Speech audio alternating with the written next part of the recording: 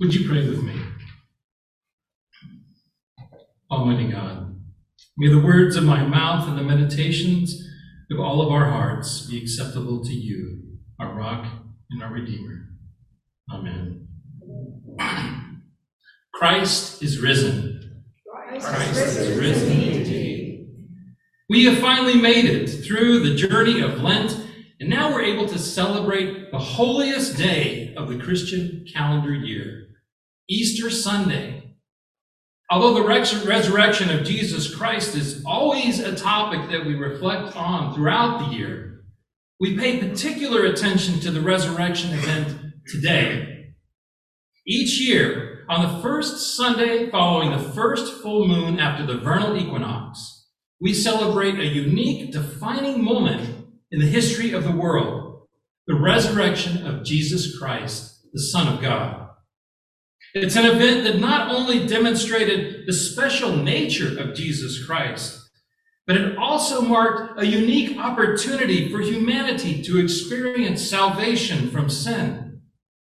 Because of Jesus Christ's crucifixion and resurrection, a bridge has been built between us and God, whereby our sins can be forgiven and our relationship with God can be restored. It didn't initiate the divine nature of Jesus. He had always been and already was the Son of God from the moment of his birth and even before that, throughout all time. But the resurrection did somehow enable the possibility of humanity to be renewed, restored, and forgiven. And interestingly, the resurrection did not necessarily mark the moment when Jesus Christ was widely accepted as God's Son. As we see in our passage today, the announcement of the empty tomb by the women who had seen it was not initially believed by the other apostles. Peter was the only one curious enough to run to the tomb and see for it for himself. But he didn't know what to make of it. He went home amazed at what had happened. Did he really know at that point what happened? The four gospel accounts differ in the details of who first witnessed the tomb and whether there was an appearance of angels or not when they arrived, and how the report of the witnesses was received by the other followers of Jesus. For the most part, people didn't seem to know how to make out with that report from the empty tomb. I suspect the reports would have been met with attempts to rationally explain what the women had seen. Maybe they went to the wrong tomb, or maybe someone moved the body, or maybe Jesus' body was just in a corner of the room and they missed it. Resurrection would probably not be the first thought in their minds. But the story today stands as a defining moment in the Christian faith. Despite the inconsistency of some of the details, Christians around the world have come to the same conclusion. On the third day, after Jesus had died and was buried, he arose again. The variations in the gospel accounts have been attributed to subtle differences in the intentions of different gospel authors, or simply the difficulty of trying to account for such an unusual event. But focusing on the gospel variations misses the point. Jesus Christ was resurrected. And the reason people eventually came to believe in the resurrection throughout the world is the same for those in the first century as it is for us today in the 21st century. People have experienced the risen Christ. In the first day after Christ's resurrection, before his ascension, there were accounts of him physically appearing to Mary Magdalene, Peter, two disciples journeying on their way home to Emmaus, and to many other disciples. And since his ascension, people have encountered Jesus in many different ways over the centuries. This is why we celebrate the empty tomb today. Not because the man's body was missing, but because the Son of Man was glorified by God through his resurrection. And somehow, in that process, salvation was made possible for all humanity. The Son of Man now sits at the right hand of God, and continues to make his presence felt to us here on earth through the Holy Spirit. When we experience the presence of Christ in our life and look back at that moment when the women discovered the empty tomb, we begin to understand the magnitude of the importance of that moment. The passage from Luke, which we read this morning, tells us that Mary Magdalene, Joanna, Mary, the mother of James, and the other women who were disciples of Jesus decided to go to the tomb on the first day of the week with spices and ointments. They had followed Joseph of Arimathea when he took Jesus' body and laid it in the tomb, so they knew where his body was laid. One may wonder what was going to happen in their minds as they set out on that journey early Sunday morning. Were they going there just as a matter of duty? Or were there other thoughts and motivations that were driving them? Perhaps they were hoping to use this time to reflect on the ways Jesus had made them feel while he was with them, how he healed them, inspired them, loved them, cared for them, and opened their hearts, minds, and souls. Perhaps they were looking for one more opportunity to experience those feelings while performing an act of loving kindness and gratitude for those gifts that he had given them. In the midst of the sorrow and pain, they went to the tomb looking for Jesus. But the body of Jesus was missing. And instead, they encountered two men in dazzling clothes. The men suddenly appeared next to them while they were in the tomb and asked them, "Why do you look for the living among the dead?" The description of the men and their sudden appearance leads us to think of them as divine messengers or angels.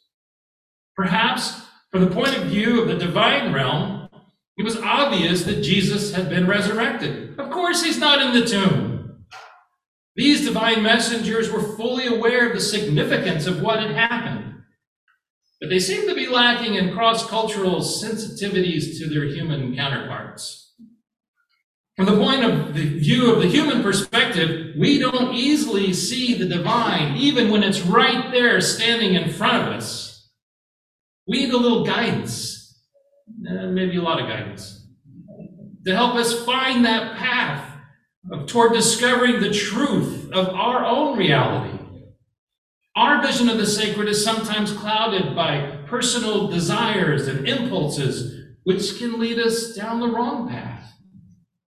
In our search for relief from the trials of life, pain of loss, the emptiness of loneliness, the absence of passion, we sometimes find ourselves lurking in the realms of death while searching for life.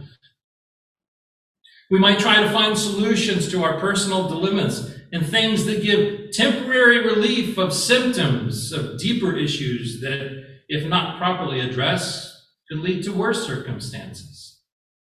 Or we sometimes strive for gratification in ways that grant short and shallow moments of happiness at the expense of long-term experiences of emptiness and sadness. This may be difficult for divine messengers to understand, but Jesus understood. Jesus understood because he walked this earth just like us.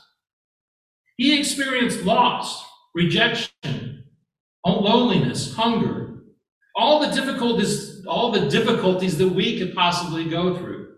But he also experienced joy, happiness, and love. He knows what it's like to be tempted, to be angry, and to experience scarcity while others around him live in abundance. Jesus knows firsthand what it's like to be human and what it's like to be divine. His unique role as the Son of God and Son of Man seems to give him the opportunity to bridge that chasm between humanity and divinity. And fortunately for us, he chose to fulfill that role. While Jesus walked the earth, he imparted wisdom to his followers. He gave us lessons about living life to the fullest and told us what to expect when our time on this earth comes to an end. The two angels reminded the women of what Jesus had said to them previously in Galilee, that the Son of Man must be handed over to sinners and be crucified, and on the third day rise again. And they remembered what he had said before. Perhaps they weren't sure what Jesus meant when he first made this statement. I mean, he often spoke in metaphors and parables. They may not have thought of taking this particular message literally at the moment. It is a rather peculiar series of events to describe. But this is exactly what happened. Jesus was rejected by the religious authorities, handed over to the Roman soldiers who beat and crucified him, and was resurrected on the third day. Those who had come to the tomb looking for Jesus were looking in the wrong place. Where do you look for Jesus? Where do you look for God? Where do you look for the solace when faced with seemingly insurmountable problems in life? It may not seem to be a crisis that motivates us to search for God. It may be that simply that divine spark of God that exists in all of us, that image of God that exists in us, that nudges us to seek the source from which we came. Christ beckons us to be in relationship with him, with God. But we must be attentive to our surroundings and ensure that we are on the right path. For example, this weekend we have the unique situation where the Christians are celebrating Easter while the Jews are celebrating Passover and the Muslims are also celebrating Ramadan, all on the same weekend. All of us believe in a God of peace and compassion, but some holy sites in Jerusalem have been experiencing violence this weekend as different groups vie for control and physical structures and symbols that are revered in their faith for different reasons. In their search for God, some seem to have gotten lost in the maze of hostility and vengeance, losing sight of the divine realm that these structures and symbols were intended to point us toward. Today, we remember the empty tomb with special reverence because it symbolizes the resurrection of Jesus. The tomb among the dead is only a symbol of the divinity of the living Christ. And the divine Christ, who accepted crucifixion and resurrection, leads us to an understanding that we are all beloved children of God, who has prepared a path for us to be restored in a deep, loving relationship with God. If you've never experienced the risen Christ before, or if you're feeling disconnected and unsure of your faith today, I hope and pray that you'll be touched by his presence in a special way. And when that happens, I pray that Christ will open your heart and mind so that you will experience the fullness and the abundant life that we all so desperately yearn for, and which God has so graciously offered to us. Today is a celebration of the risen Christ, because Christ is risen. Christ is risen indeed. Amen.